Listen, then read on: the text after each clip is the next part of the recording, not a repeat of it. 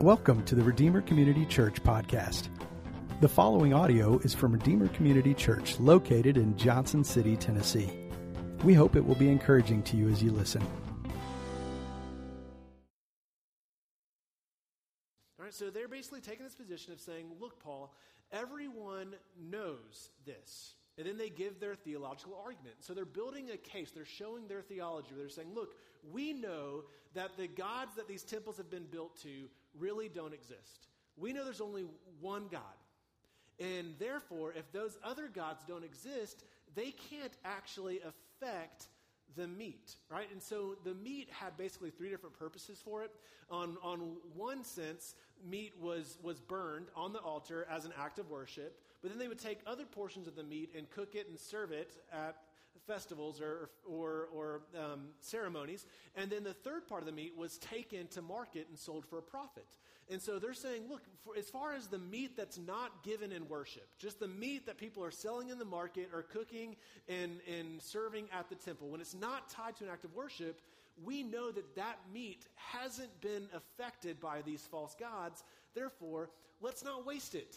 Like, just logically and theologically, there's nothing wrong with eating this meat as long as it's not tied to an act of worship. Like, everybody knows that is what they're basically saying, right?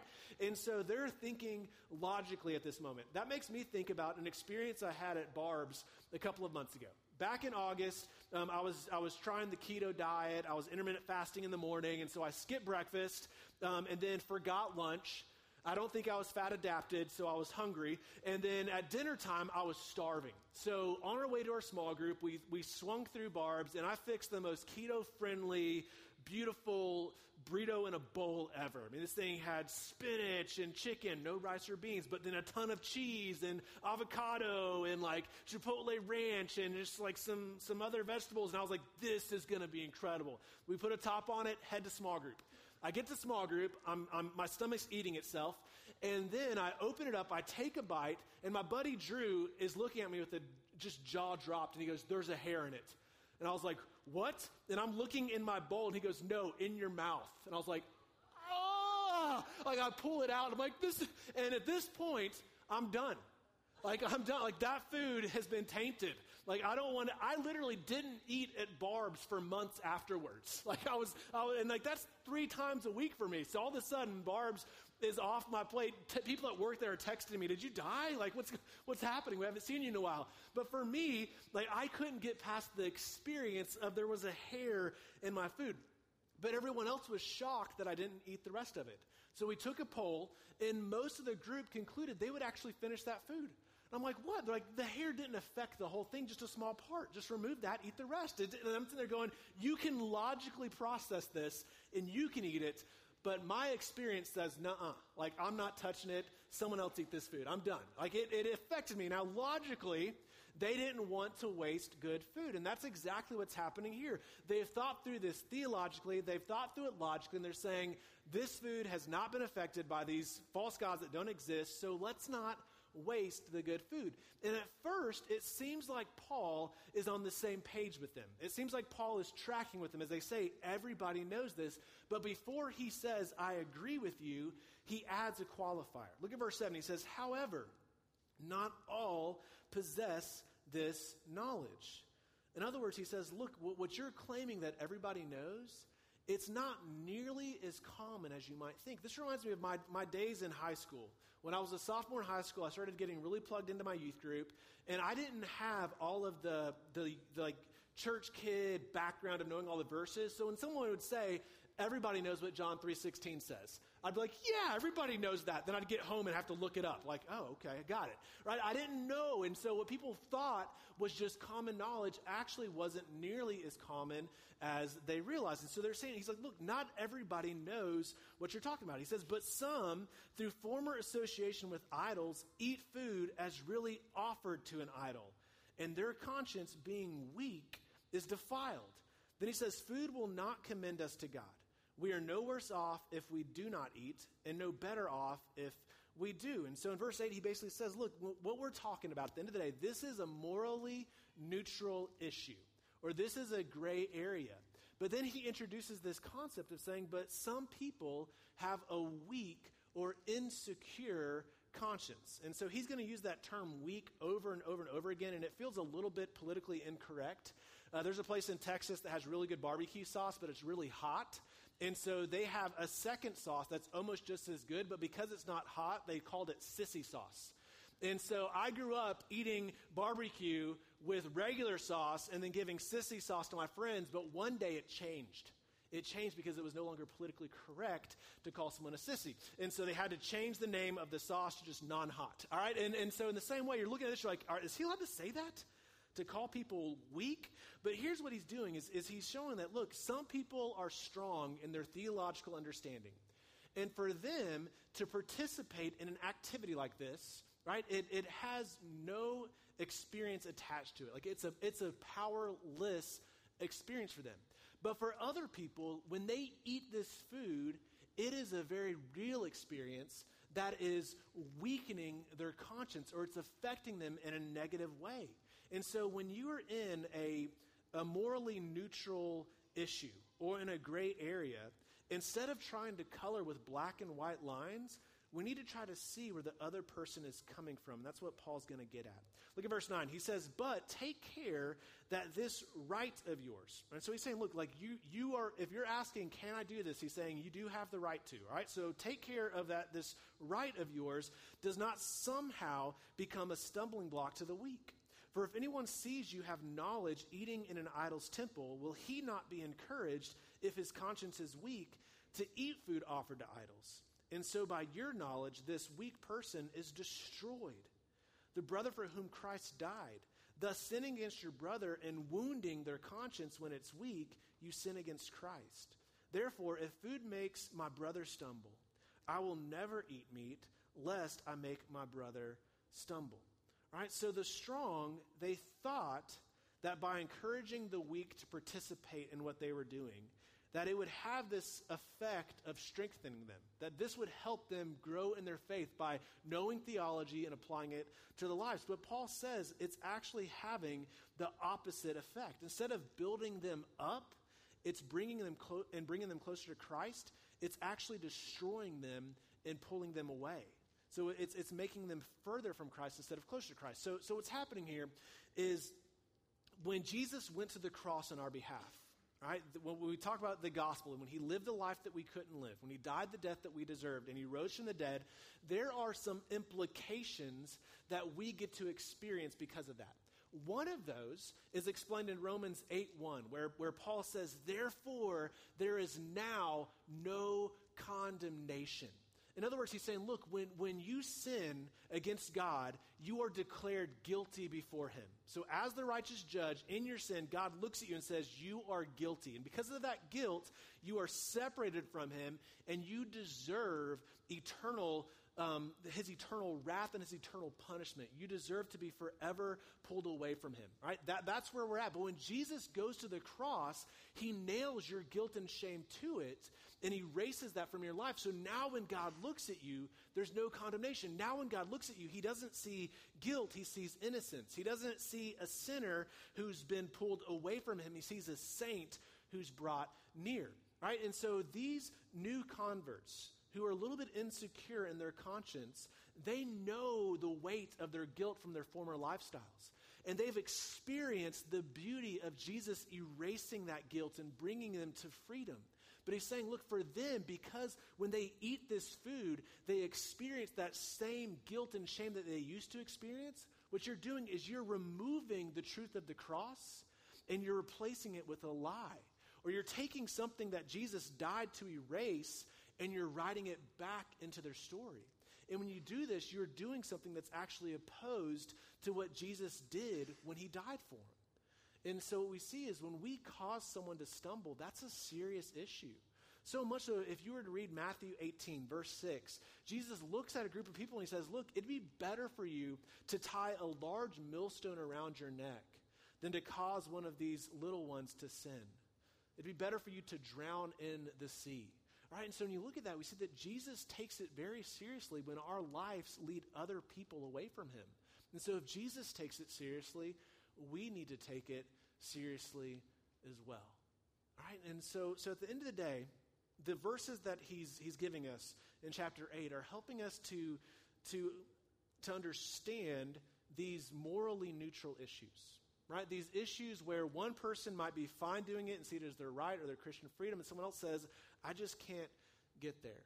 So what I want you to do is I want you to think through, because food offered to idols isn't one of our gray areas, right? So I want you to think through some of your gray areas. Some things that you've experienced that have been debated within churches or maybe Christian friend groups, or just that you've seen other people talking about. Things that people are saying, I have the right to do this, and someone else says, no, you don't. And someone says, I'm going to give this up, and someone says, why? That's dumb, right? Things that maybe Scripture, you feel like Scripture isn't 100% clear on, right? For some people, maybe it's political parties. Like, okay, like where do we stand politically? And other people, it might be dress code. Can she wear that on a hot summer day, or is that causing guys to stumble? Like, it's the dress. Maybe for other people, it's alcohol. Can you drink or should you not drink? Like, what do we do with that? Maybe it's well, how much house is too much house? Or can I go on this vacation, or is that a bad use of the money? Or can I watch this movie? It's rated R, and it's not about Jesus getting crucified. So is that a bad rated R movie? Or like, or maybe it's something different. Like, maybe it's music. Whatever it is, we have these issues that Scripture doesn't speak clearly to. And so how do we handle that? How do we process that, especially when people have different opinions, right? So to get there, I want us to step into the shoes of this original audience. Okay, I want you guys to imagine living in this scenario, right? You experience what's happening here. You write to Paul. You've waited for a few months, and finally the letter comes, right? And so put yourself in these shoes, right? You grew up in a Jewish home, and you are steeped in the Scriptures of the Old Testament, the law and the prophets. You know Deuteronomy like the back of your hand, right? And you get invited to your friend's wedding, and it just so happens that it's going to be at the temple of Zeus. And you're processing that. You're saying, I don't know if I should go to this wedding or not.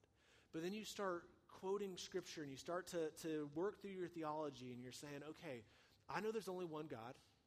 I know these other gods don't exist, and I know that they can't affect this meat in any way. So I'm going to go. This is a great opportunity because there's probably a way that I can actually work Christ into the conversation with some of my friends that might wonder why I'm here. And so this will be a great opportunity. Maybe I can win them to Christ. And so you go, and the food comes out, and you start eating it, and it's amazing. And you're saying, this really is the best spread in town. But then on the outside looking in, you see someone from church. They didn't grow up in a Jewish background. They actually grew up going to this temple. And they've actually sacrificed and burned meat on the altar to Zeus. And they see you and they say, what are you doing? And you're like, I'm eating food. And they say, you can't do that. You're a Christian. And you sit there and you're like, no, I can. And so you start explaining your theology and your logic to them. And they're hearing you use terms they've never heard, and they're hearing you quote verses that they haven't memorized or even heard yet. And so they don't feel right, but they're going, I trust you. And so they take a bite of the meat. But instead of feeling this powerless experience for them, they start to feel horrible. They feel like they've just told 1,000 lies. They feel like they've committed adultery. They feel like they've ruined the most important thing in their life, and so they run off. And you're not seeing this person at church on Sunday because they've fallen. Right? Like in this scenario, this is what's happening in this text. In this scenario, you have two different people. You have the strong people and the weak people. And this has nothing to do with physical strength, right? And so another way to think of this is you have your head knowledge people and your heart knowledge people, okay? The head knowledge people are those who think through the facts and the figures to make their decisions, right? They're thinking logically and theologically. Then you have your heart knowledge people, and these are the people who don't necessarily know the verses or the theological terms, but they operate off of their gut feeling.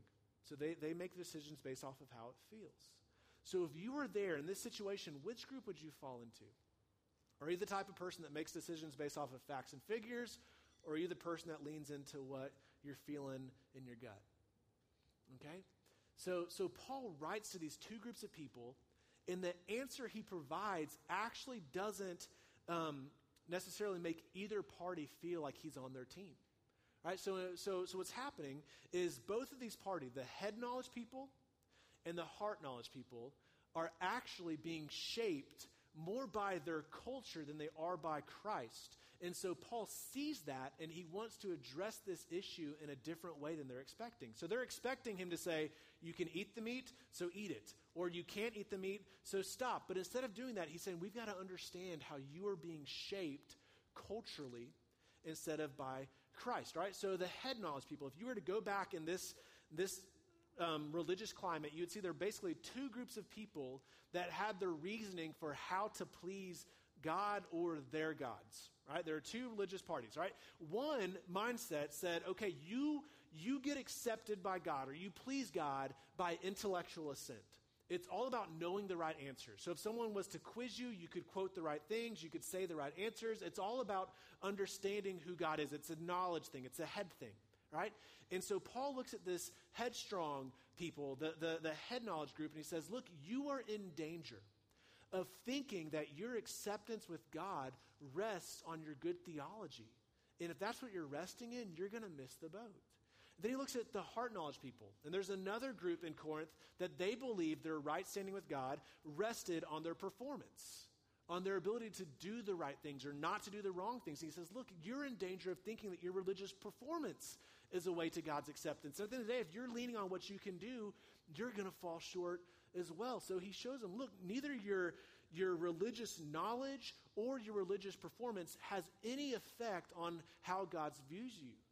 The only way that you can be fully accepted and forever loved by God is through putting your faith in the perfect life, death, and resurrection of Christ. And so he wants both parties, the headstrong people and the heartstrong people, to view this issue through a way of life that's being transformed by the gospel.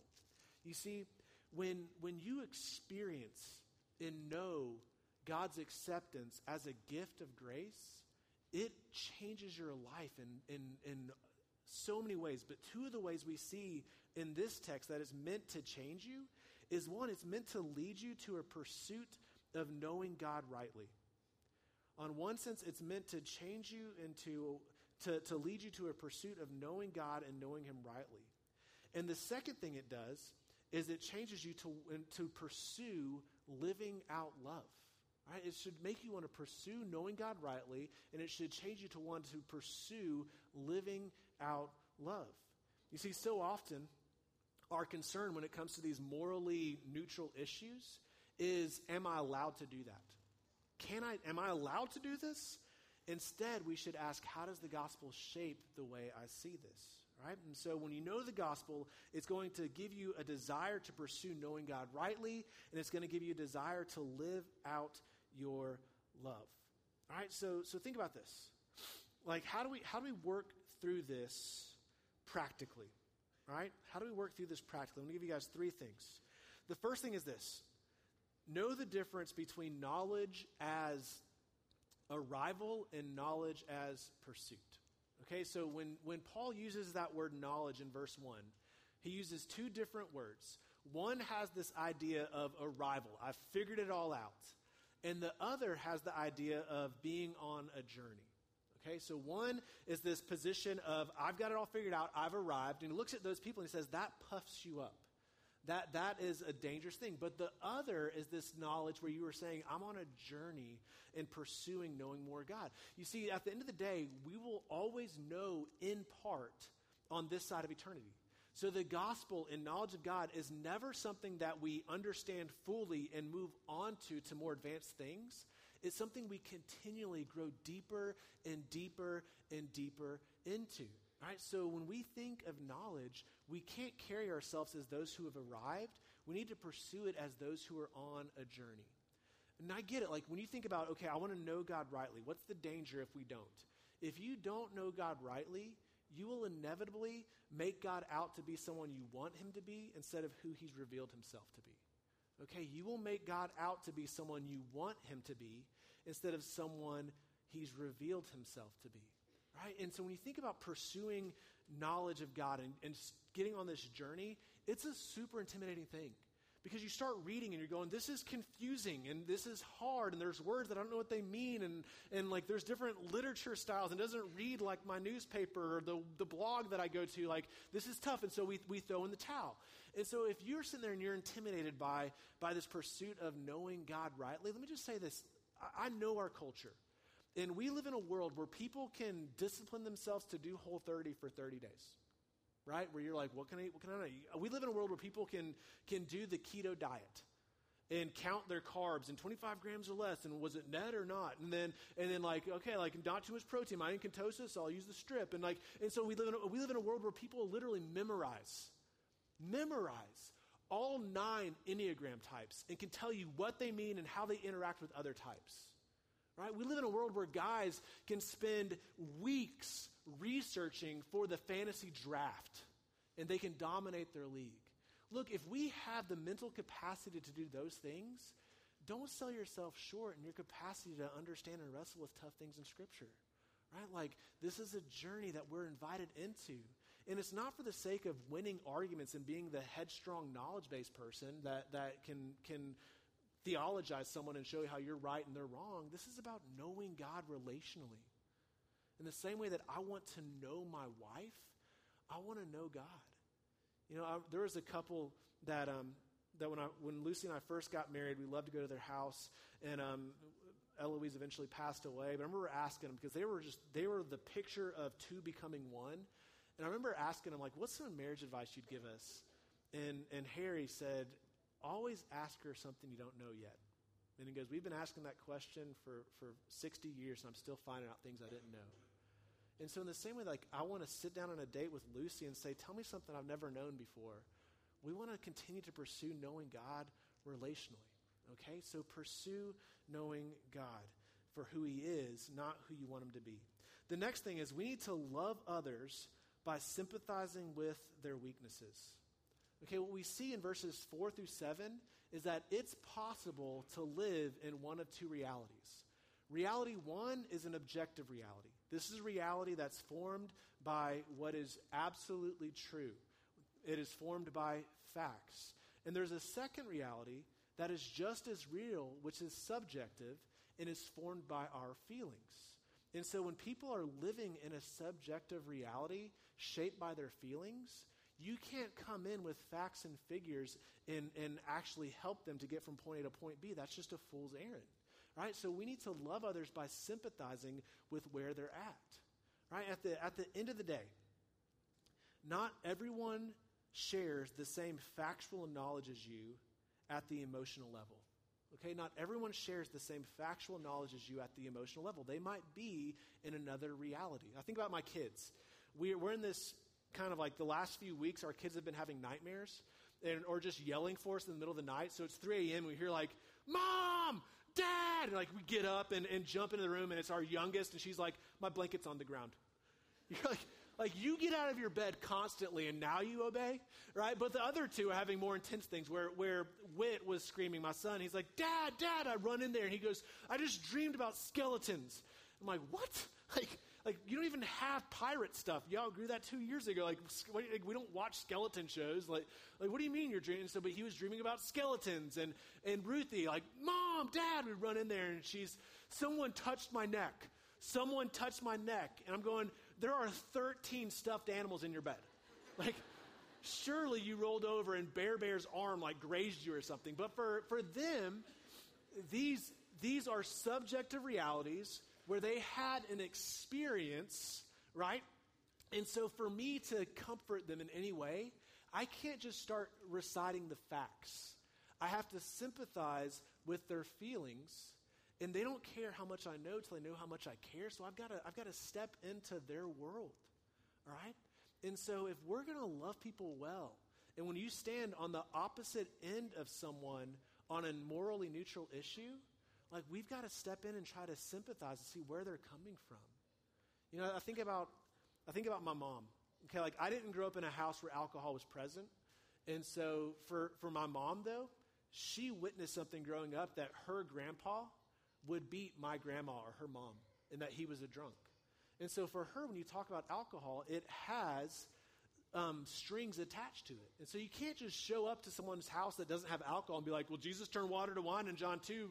Debate me with that. Like that's not the way to approach a touchy subject like that. Okay, we need to step in and say, okay, how can I understand where this person is coming from? All right, and so at the end of the day, the last thing here is we need to cherish those that Christ cherishes. We need to cherish those that Christ cherishes. So when you're looking at a morally neutral issue and asking, do I have the freedom to do this? We need to look at it and say, okay, I need to avoid the things that are going to interrupt the progress of other believers towards their maturity in Christ. So if this is going to cause my friend to stumble, then I'm willing to step aside from my freedom for their betterment. Right? So the question isn't like, well, can I wear this? It's like, is this going to affect someone that I love? The question isn't, can I buy this? It's how is this going to affect someone that I'm reaching out to? Like, you see, the questions begin to change, right, as we avoid the things that interrupt their spiritual progress. So instead of asking, what am I free to do? We need to ask, what am I free to give up for the good of others? I think about my budget, okay? We just rework through our budget. If you're not a budget person, I'm an advocate of that, but you have to check in with it every so often, right? And so we went through our budget, and so the temptation is to look at everything you have and to ask, how much can I keep?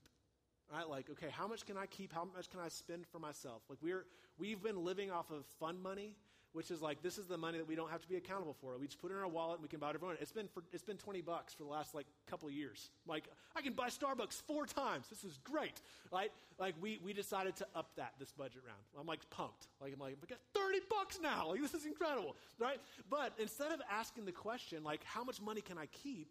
We want to ask the question, okay, how much can we give away?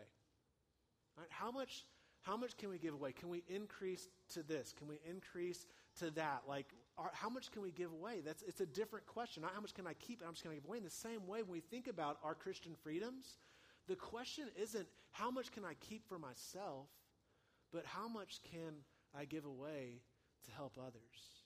You see, that's how the gospel shapes us when it comes to these morally neutral issues. It's only by the transforming power of Christ that the good of our neighbor can mean more to us than our own rights and privileges. Because in the gospel, Jesus gave up his rights and privileges for our sake. Think about this. Jesus gave up every liberty in the universe so that we could experience liberty from our bondage of sin and death. He gave up every liberty in the universe so that we could have the ultimate right and privilege of being called children of God. God, I ask that you would shape our lives by the truths of the gospel, that our lives wouldn't be marked by the things we're free to hold on to, but they'd be marked by radical generosity as we give up our life and give up our rights and give up our privileges to see others draw near to you. God, help us to love each other well. Let our lives be a reflection of the love that you've first shown us. In your name we pray. Amen. Thank you so much for listening to this audio from Redeemer Community Church in Johnson City, Tennessee. You can connect with us and find out more information at redeemercommunity.com.